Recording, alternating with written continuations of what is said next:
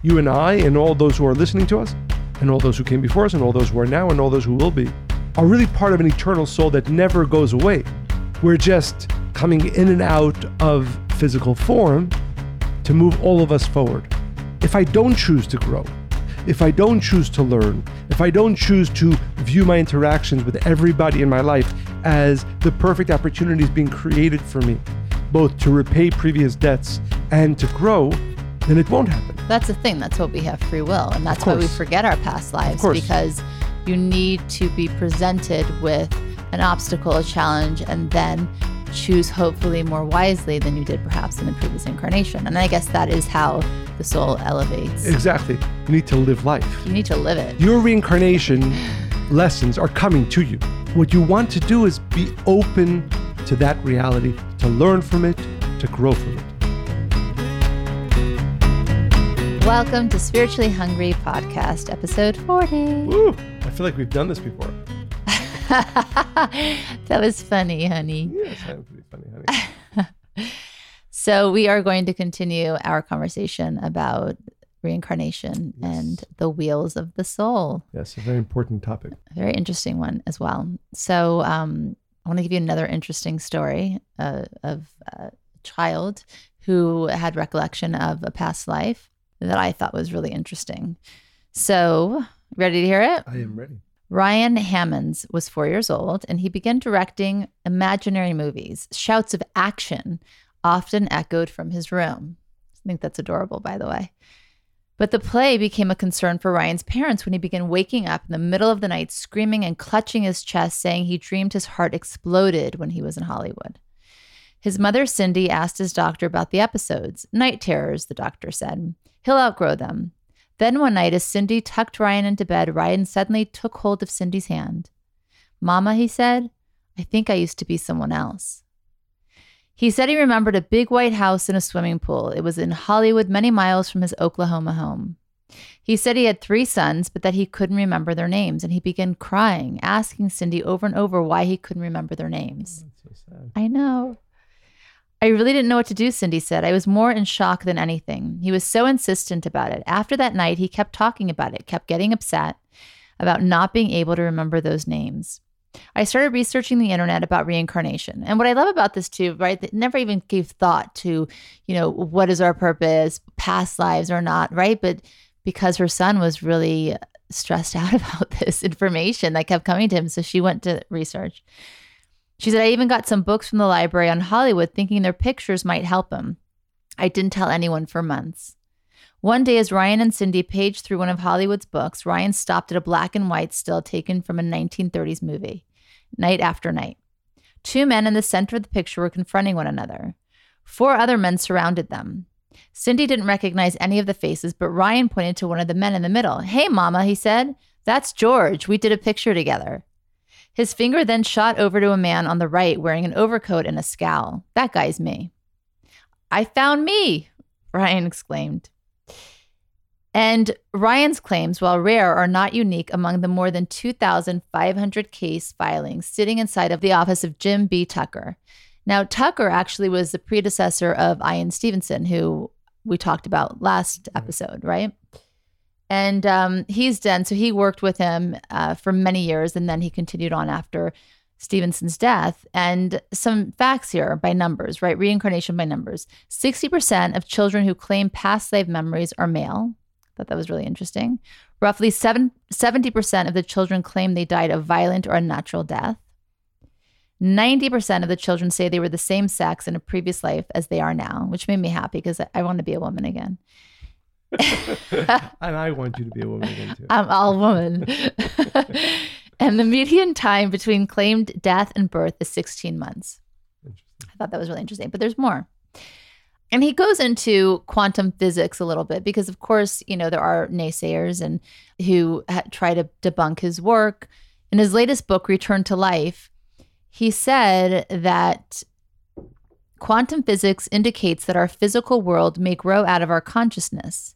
That's a view held not just by me, but by a number of physicists as well.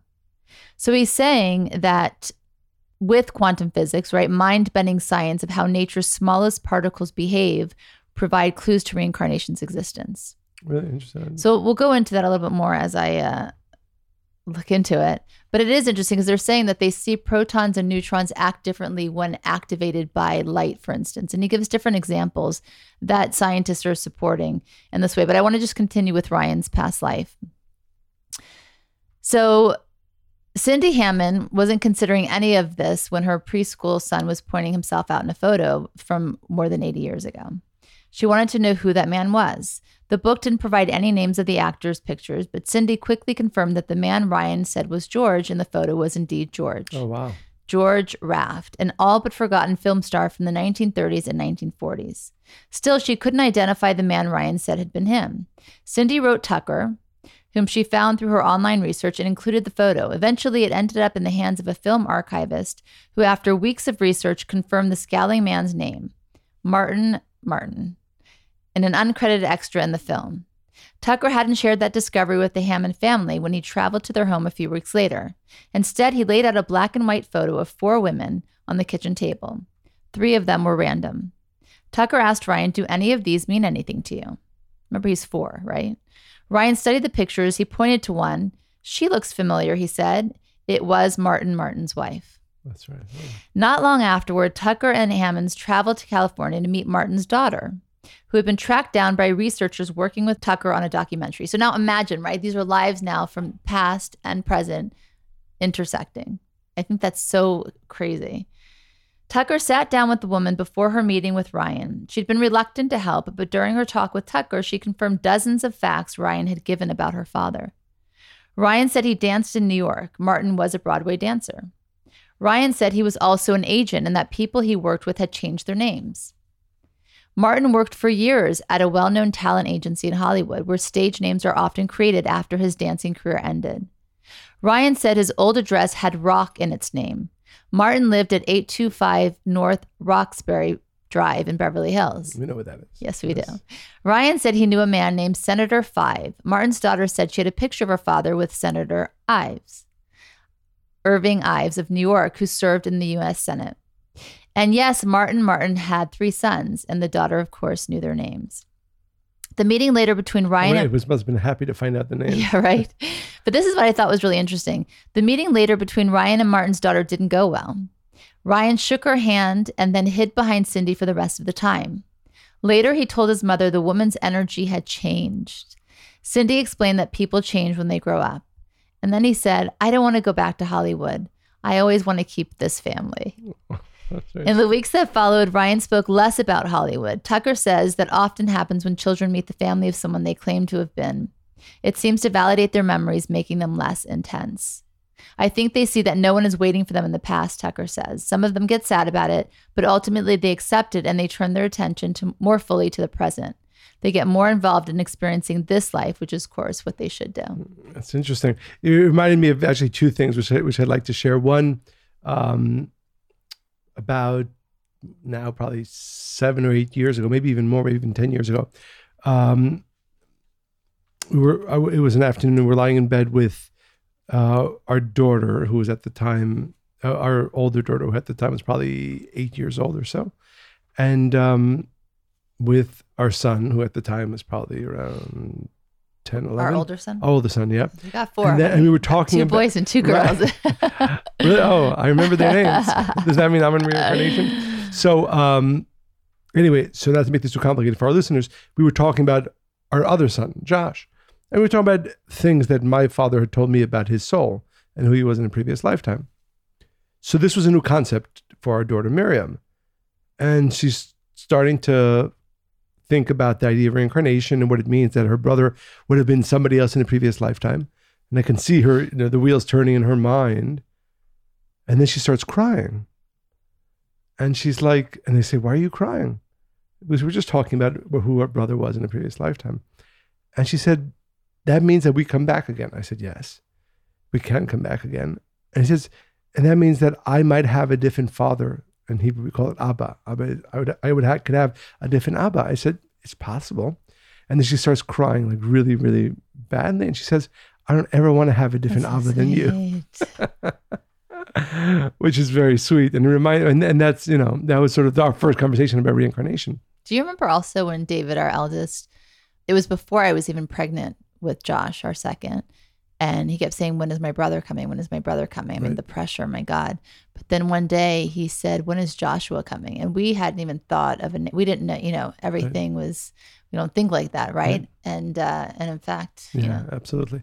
And the second thing you remind me of is, I think most people, if you haven't heard of this person or this book, I strongly recommend you both learning about him and the book, Dr. Brian Weiss, who, wrote one of the more seminal works in our time on reincarnation, Many Lives, Many Masters. And he relates the story of how, again, he was a Columbia University, Yale University educated doctor, and he was not, really spiritual in any way. And he tells the story, he was working with this patient. Her name was Catherine. And he was working with her for about a year. And in that year, she starts recalling, because she came to him, she had different types of phobias.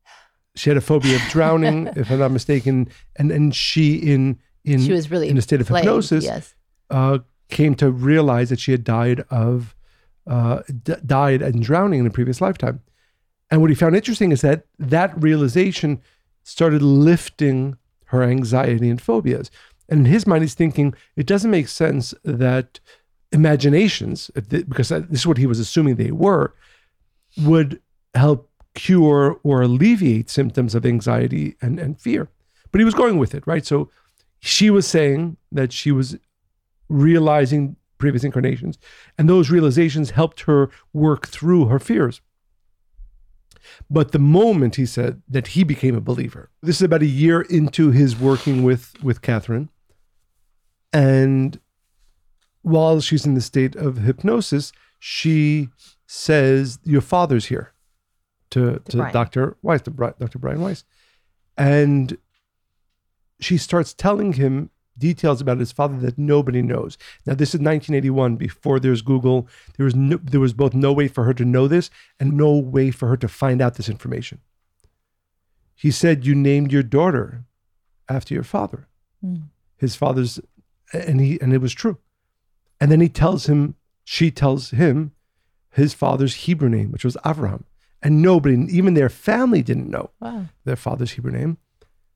And then she tells him that he died with his heart, which was true. So that he's already, starting to see that there's something more real here. And then she said, and your son is here. Now, he had a young son who was born, I think lived 23 days. Yeah, I remember that. And none of his family, this is not a story they told. And she tells him the heart deformity that he had. Again, none of their family members knew, none of their friends knew. And I think and he says, this is the point where he realized there's something much more here than an imagination of past lives. And again, so for our listeners who have never heard of Many Lives, Many Masters, certainly read it. That was the first if you haven't heard Brian Weiss.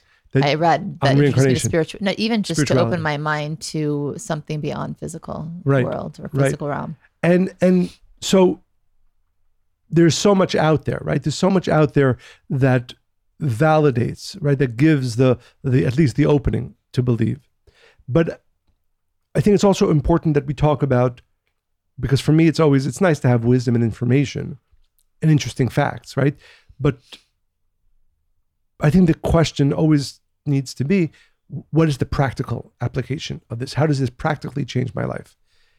And I'd like to share a teaching from Rav Ashlag as it relates to reincarnation, which I think is a foundation from which I'll share how I think it should practically impact how we view life and how we view challenges.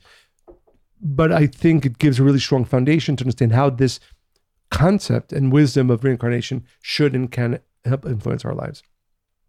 So he says, in reality, we were at one point, we, meaning all of humanity, all the souls that have ever lived, all the souls that live, and all the souls that will ever live.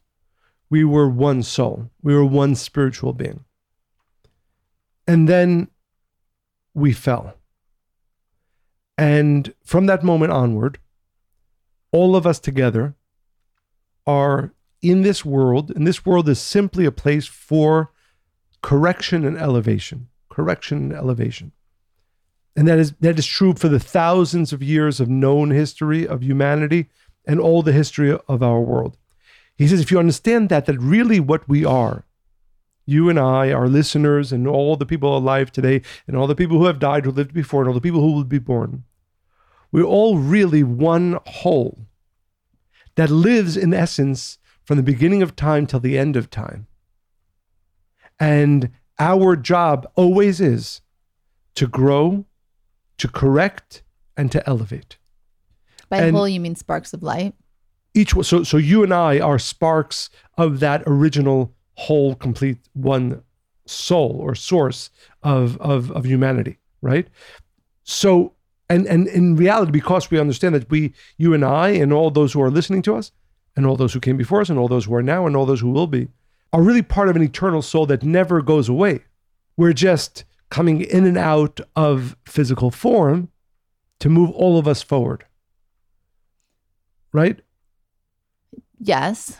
But let me ask you, there are also levels of soul, right? There's 5 levels of soul specifically. Right. So how does that work in relation to that idea? Let's just go through the 5 quickly for those that don't. I mean, I don't think many people are aware of this at all, right? There's 5 levels. The first is nefesh, right? Which is connected to action, right? And this is a conscious aspect of action. There's ruach. So nefesh means life force, right? Ruach is spirit. That is the conscious aspect of our soul connected to our emotions. Okay.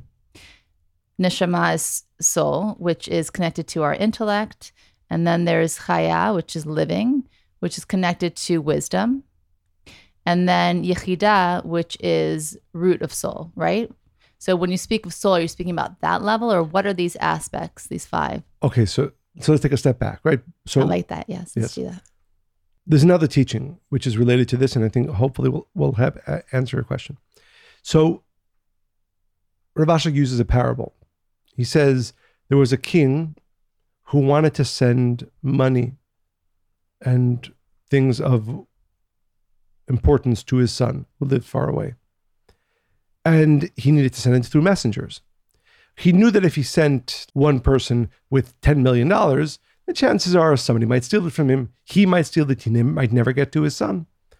So in order to make sure that eventually everything he wants to give to his son gets there, he takes, let's say, $1 million, and he divides it into pennies.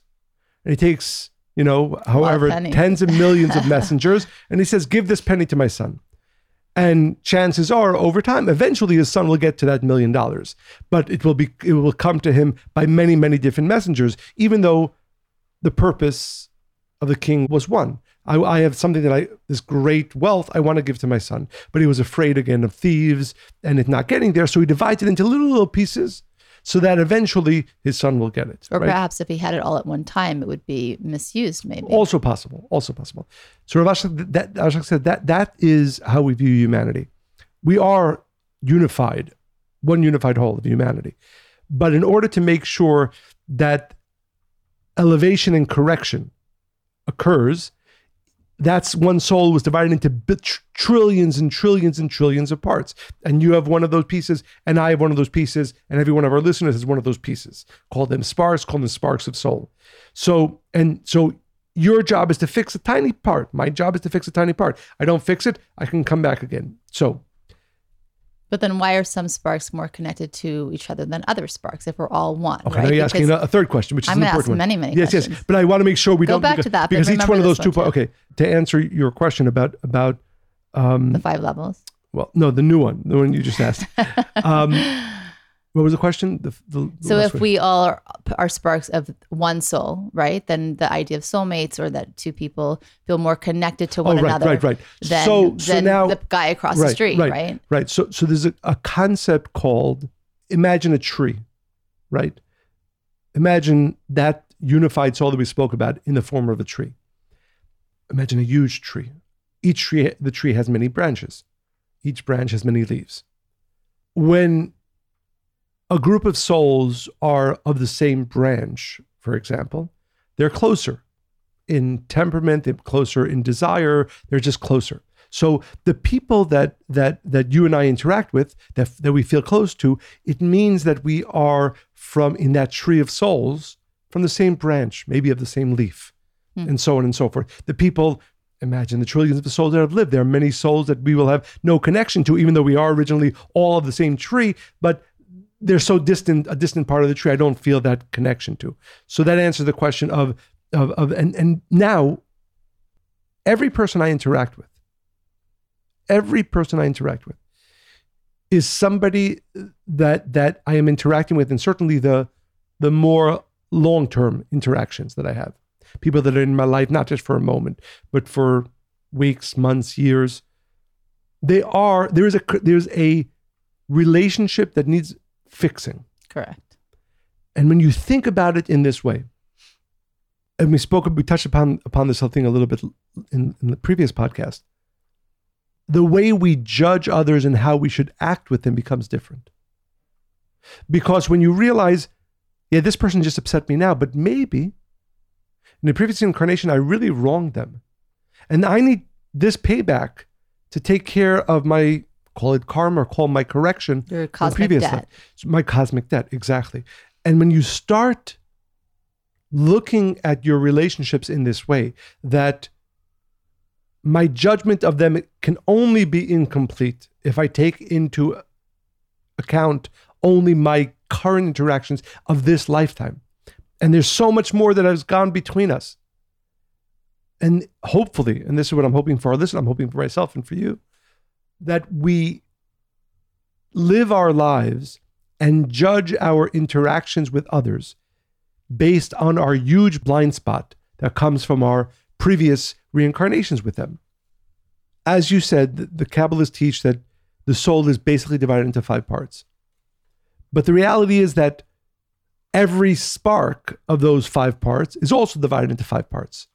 So whatever spark I have, right? Because in ultimate terms, we're all really only one soul. We're sparks of one soul. That spark that I have within me right now also has 5 parts. And my job in this incarnation, previous incarnations, if I have to come back for another incarnation, is to correct and elevate throughout those 5. So imagine you have to graduate from one to the next, to the next, to the next. From action to thought to critical thought, as we went through. Right. And there's much more depth to that. Right. And on a simple level, if you are learning in life, which means that when you are having a negative interaction with somebody, and you're really aware of the fact, first of all, I have no idea what debt that I have to them. I can't be judging this interaction. And second, I know that my soul needs to be learning from this. If you're learning in life, which means you really view both the challenges and the people and the good and the bad as ways to help you grow and elevate, then your soul is elevating through those 5 levels. And that writ large is what our souls have been doing for thousands of years. And it takes time. It takes time, especially, again, understanding that each one of us, it has been given a small part to correct, but that small part in the history of humanity is a very important and significant part. It has, and it itself has levels to it. So all that I have been doing, and all that you've been doing, and all that our listeners have been doing for the past thousands and thousands of years has been, 2 steps forward, 1 step back, hopefully, right? And growing within my 5 levels of soul. That's a lot of work. It is a lot of work, and that's the point. And this is where I think time comes in, and the illusion of time, because if we think about it as we understand time to be, it's not achievable. In fact, it doesn't seem achievable to for each person to work in their corner on their 5 levels of soul, then to come together and then change all of humanity because of our elevation. I mean, it's a big. But the beauty of it is that our soul's experience in this physical world is perfectly set up to help us grow in conscious and unconscious ways. And I think that's a very important point that you touched upon, that we are, and I think I find this inspiring, it's not just, I think maybe some of our listeners might say, oh, I'll realize when I'm growing. I'll realize when a life lesson is coming to me or a reincarnation debt is being paid. No, you're not going to realize. And the beauty of the system of our life is that we are always growing and learning. Sometimes we resist it. Sometimes we're open to it. And I think what the inspiration should be from fully embracing the concept of reincarnation and the concept that we have to be growing is I need to embrace life, its lessons, its challenges, because I am not just here to live okay. I'm here to grow. And if I don't grab the opportunity, it's because, again, this is a beautiful concept, an inspiring concept, but there is also I don't want to say negative, but the other side to that. If I don't choose to grow, if I don't choose to learn, if I don't choose to view my interactions with everybody in my life as the perfect opportunities being created for me, both to repay previous debts and to grow, then it won't happen. That's the thing. That's what we have free will. And that's why we forget our past lives, because you need to be presented with an obstacle, a challenge, and then choose hopefully more wisely than you did perhaps in a previous incarnation. And I guess that is how the soul elevates. Exactly. In all 5 levels, but just also in totality. For instance, Maimonides speaks about correction. And he says the ultimate state of correction is when you're in the same situation with the same person. And you choose the question, different, right? And what you are you choose going to do? different. Exactly. Right. And the question, of course, is asked, how can you be in the same situation with the same person? Don't worry.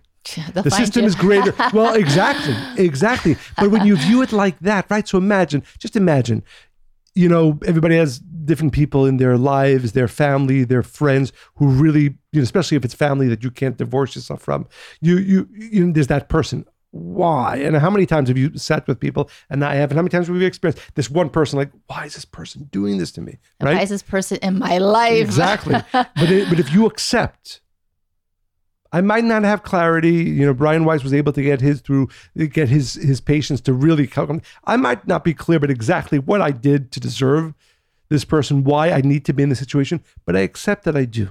And by the way, I know that every time I've personally done that in my life, I get to such a level of clarity and also eventually appreciation for the person because I feel changed through it, right?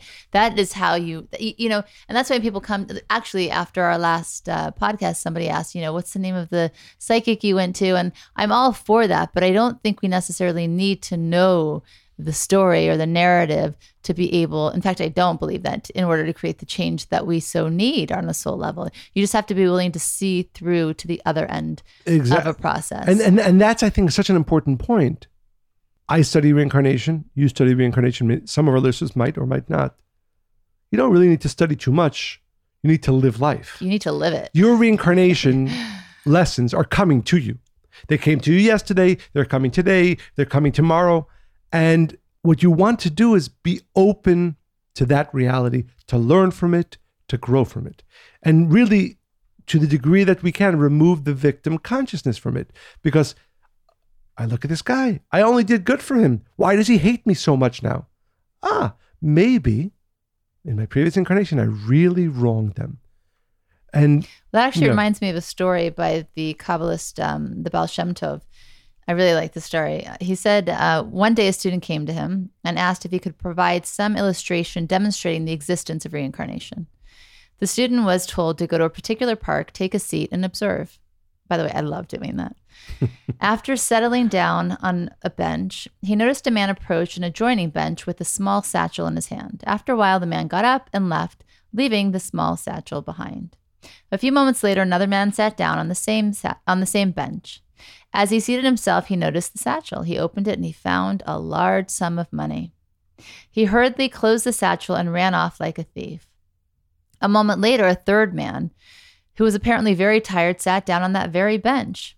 Soon afterwards, the first man returned to the same bench looking for his satchel. Assuming that since only a few moments had elapsed since he left the bench, he confronted the present occupant of the bench and demanded he return the satchel filled with money. The bewildered man responded with a blank expression and exclaimed, "What are you talking about? I just got here." Taking the answer by the assumed thief to mean that he was refusing to return the satchel with the money, the victim then proceeded to beat up the supposed thief. The student of the Baal Shem Tov was totally confused and immediately returned to his teacher's home and asked him. The student exclaimed that what we had observed led him to think that indeed this world is nothing more than chaos, right? How does this make any sense? Right. And how many times, by the way? One guy lost something he shouldn't have lost. One guy took something he shouldn't have taken. And one guy got beaten for something he didn't do. Right. And so how? It's all wrong. It's all wrong. Not one of them is treated right in But the I story. think those are the questions we have in life, right? Right. Why does somebody, a good person, and bad things happen to them? Why is somebody really bad and evil and negative or and us, good things right? happen Why to did them? I lose this, right? Right. I mean, why does these this person think I questions took it from the them? beginning Why is of this person time. doing exactly? Exactly. And we just stand there saying, oh, God is punishing or life is unfair. So the concept of reincarnation, which tends to create some semblance of order in the universe, is nothing more than illusionary. The student then related what he saw. A man is grieved by the loss of his satchel. Another person benefits from the misfortune of someone else. And finally, the picture of total chaos, an innocent man is beaten up for no good reason. The Baal Shem Tov replied that the student had not grasped the full implication of the scene, which actually reflected an incident between these individuals in a past lifetime. The first person to whom the satchel belonged had stolen some money from the second individual. And now in this lifetime, the second man was recovering what had been stolen by the first in a previous lifetime. So you might wonder, what does the poor third guy have to do with the story? That guy was the judge who had not recognized nor had been thorough in the facts of the case under his review. And therefore, because of his false judgment, he was now judged in this way. Beautiful. So basically, really, the really natural beautiful. laws and principles of the universe actually do govern exactly as they should.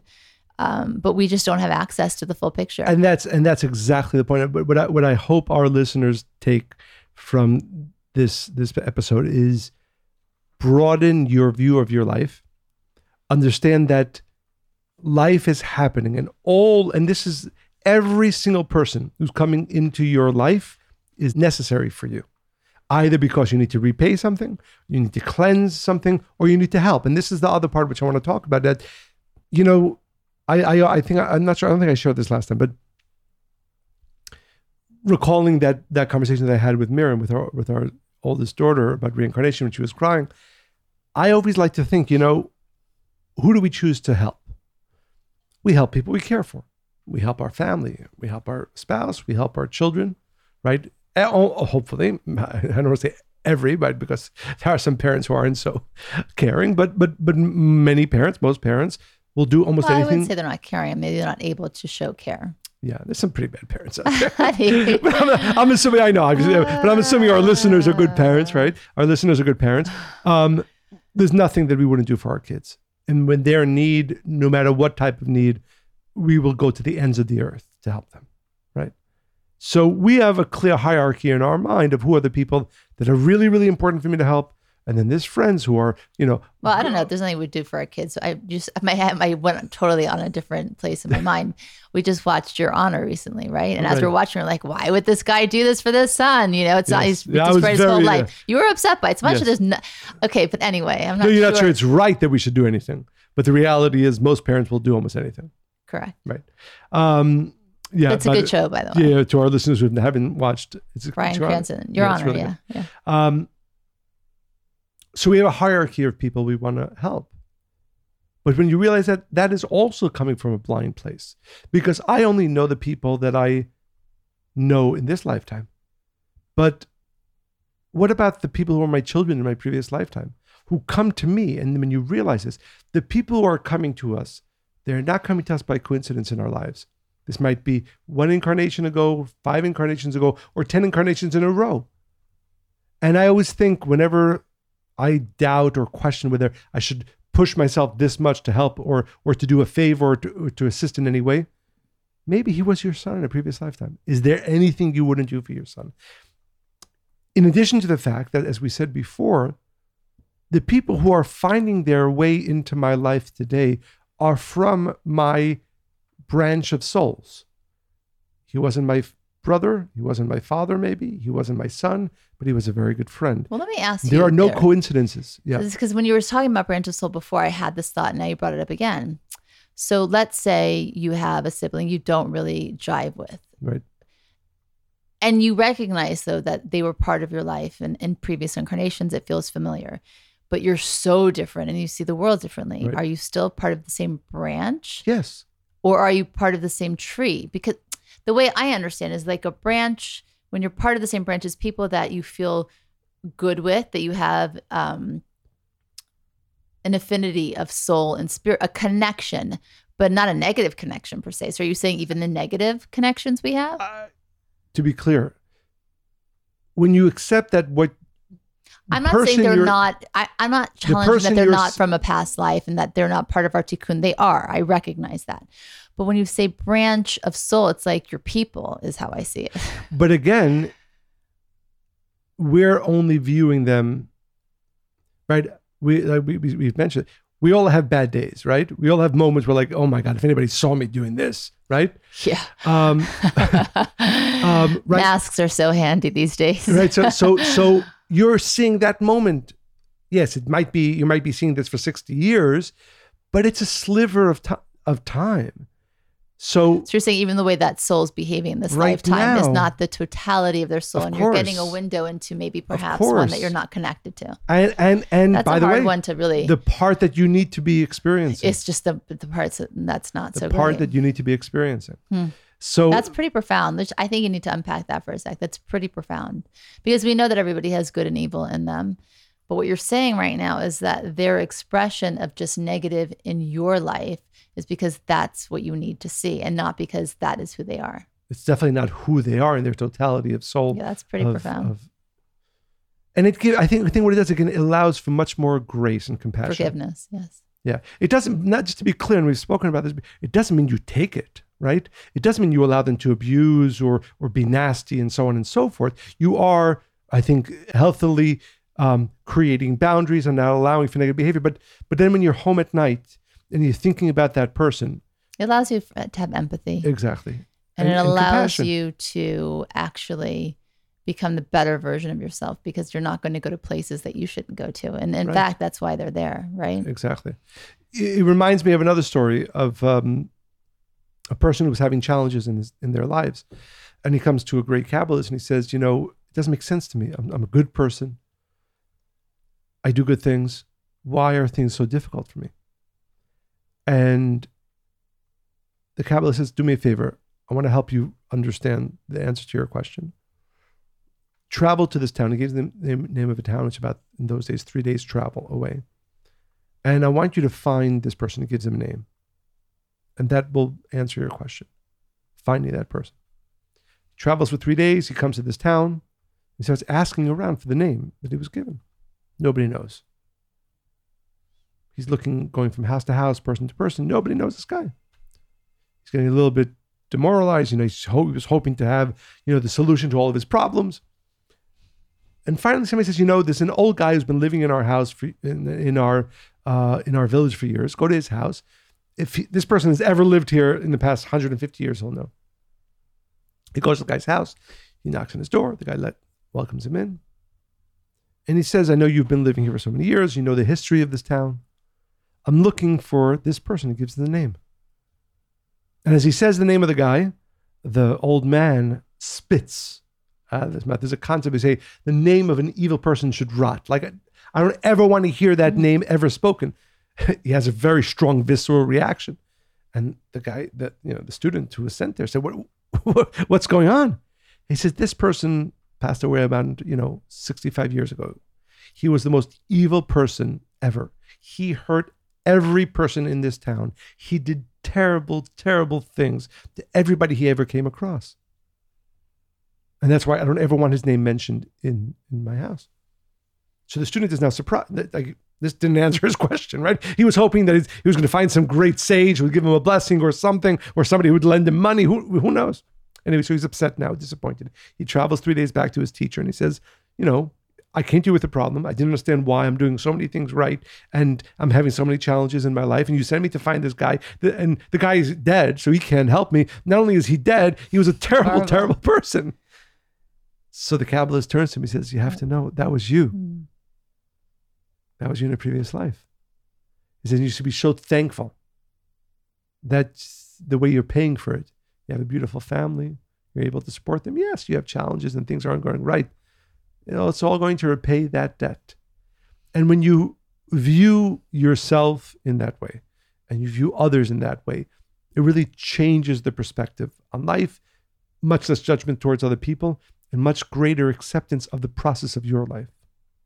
I want to quote your father, the Rav, in his book, Wheels of a Soul. I think that it really supports what we're saying. The Rav said that actions of man are indeed controlled by the cosmos, but only to the extent that they were manifested in a prior lifetime. In other words, if an individual committed crimes against humanity in a previous incarnation, his incarnated soul returns and is faced with the same type of situation with which he was challenged in a past lifetime. The person is being given an opportunity to exercise free will and thwart the scenario of the cassette of prior lifetimes or succumb to its influence. In essence, the cosmos presents the opportunity and framework for dealing rationally with our incarnation cassette. The cosmic strings of activity are not the cause of the life cassette's predetermined structure. This has already been predetermined by former lifetimes. And then he goes on to say, the soul of a man is no more dependent upon the existence of the brain than a musician is dependent upon the existence of his violin, though both instruments are necessary for musical expression in the physical world. Because this lends itself to what quantum physics is saying also. Only when we fully grasp this viewpoint can we begin to approach the study of reincarnation. Human consciousness existed before birth, and by human consciousness, I mean the soul. This is the first fundamental fact of reincarnation. So one of the scientists were talking about how this consciousness will go into different bodies, but also inhabit different brains, right? Everything else is just physical, but this matter, right? Protons, neutrons, they go from body to body, and that energy never dies. This experience, right? I think part of the understanding of reincarnation is that this physical experience is a tiny part of our process. Which we take only into account, by the way. We take so seriously. This is all we see right now. This is all we think about, and so on and so forth. Right? But it is, to a very larger extent, and it's probably something we should speak about in another podcast, an illusion. The essence of our soul, our souls collectively, have been in other realities, will be in other realities, and how we experience this life in this body is a very small part of the reality of our existence. So I'd like, related to that, before actually we get to a story, actually an email, beautiful email from one of our listeners. There's a famous scientist, his name is Sir Oliver Lodge, and he talks about that. And I think it really ties into what you said and I said now about really coming to terms with the limited view that we have, right? It is a great mistake that we too often make to think this is it. This is nothing.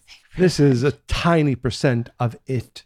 It being our soul's experience, both before we came into this physical form, after we leave this physical form, and as we really go throughout human history. So it's a relatively lengthy quote, but it's a really beautiful one. And I really, for me, and I hope for our listeners, it opens up our consciousness to break down some of the false views that we have of both our time and our time in this body. A luminous and helpful idea is that time is but a relative mode of regarding things. We progress through phenomena at a certain definitive pace, and this subjective advance we interpret in an objective manner, as if events moved necessarily in this order and at this precise rate. But that may be only our mode of regarding them, meaning our way of perceiving them now. The events may be in some sense in existence always, both past and future. And it may be we who are arriving at them, not they who are happening. Mm-hmm. The analogy of a traveler in a railway train is useful. If he could never leave the train nor alter its pace, he would probably consider the landscapes as necessary, successive, and be unable to conceive their coexistence. Mm-hmm. So he sees a tree and then he sees a mountain, but that was his whole existence. He would think, okay, the tree lived for a few seconds, and then there was a mountain that was there for a few seconds. And so his view, right? His view is silly as we understand it. His silly view. But that's how we view ourselves. That's the way we view other souls. Crazy. Right? Like we just said before, I just saw that the train is going at whatever speed. I just saw that mountain. Oh, the mountain must have been there for 3 seconds. It's no longer there. It was there. It's not there. Not understanding that we are. And then, but by the way, he only saw a part of the mountain. He didn't see the whole mountain. We never see our whole self. We never see the whole self of the other person. We're seeing slivers of time. We perceive, therefore, a possible fourth dimensional aspect about time, the inexorableness of whose flow may be a natural part of our present limitations. I think it's so beautiful to understand that, and it's, again, especially specifically as it relates to reincarnation, we're seeing slivers in time. We're like that guy in the train who just sees a mountain for a second. That's all. No, idiot. No, again, right? Respectfully, idiot. That mountain is huge, and you can walk on it for days, and it's beautiful on the other side too. You're seeing one dimensional sliver of time. So scary, in fact. Well, that's how we live our lives. Yeah. But I think, but even thinking about myself. Even what I know and experience about my soul in this incarnation, right now in this moment, is a tiny fraction of reality. And we should never fall into the false belief that I'm seeing the totality of me, the totality of you, or the totality of any soul that we come in contact with. I think it's, again, both inspiring and beautiful concept. Yeah, that's hit me hard the last couple of weeks. I've thought about that in relation to people that I've only seen in a sliver. Yeah, that's all you see. That's all you ever see. So, not coincidentally, one of our listeners wrote a really beautiful letter, and I both want to thank her for being so open and sharing. There's no doubt in my mind that our listeners will be both very inspired and filled with light by listening to her painful but beautiful story. Dear Monica and Michael, deeply touched by your podcast on reincarnation and thought we should let you guys know our appreciation by writing. Looking back, it was not a coincidence. We received the book To Be Continued by Karen Berg from a friend around 3 years ago, around the time our only child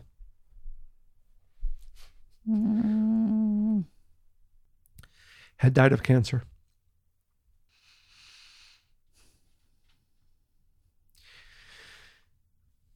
He was 11.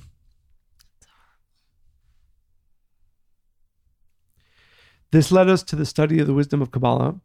Truly grateful that to this day, lessons from Michael's books and lectures we watch on Kabbalah.com have helped me and my husband in the process of moving forward. So today on Spiritually Hungry podcast, Monica talks about the memory of a past life where she lost a son. I felt every emotion in her words, for these are emotions I wasn't brave enough to allow myself to verbalize. And it was truly a liberating experience. Thank you so much, Monica, for being brave for us and walking me through my grief with your words. Thank you, Michael, for the concepts you continue to share. Your teachings help us realize the truth in the Rav Berg's saying that death is an illusion. We now consider things like hearing our son's name, seeing things that remind me of him, or stumbling upon lessons from spiritual teachers like you guys to help accept our situation as little gifts that proves that the love we share with our dear son is eternal. That love, just like light, never dies. Again, thank you so much for doing the podcast, and please continue inspiring the world on the topic of reincarnation and more. With love and appreciation, Grace. Wow, I didn't read that before. Thank you so much. That's really there are no words. You're the brave one. Thank you, really, for being open and raw. Yeah, I really feel that this letter, and Grace, thank you for sharing, probably will inspire our listeners much more than anything we said until now. And I really both appreciate your sharing it with us, and really beautiful. Really no words. So thank you for sharing with us, and we ask all of our listeners, please share with us your stories, your inspirations, any questions you have to Monica and Michael at Kabbalah.com. As we always say, but it's certainly true that hearing from our listeners, and certainly beautiful, powerful, raw stories like this, and all the stories that our listeners share with us really inspire us to continue. And so thank you very much. And please continue, as I said, continue sending them to Monica and Michael at Kabbalah.com. I am sure that they will continue to inspire our listeners more and more. Thank you. Bye.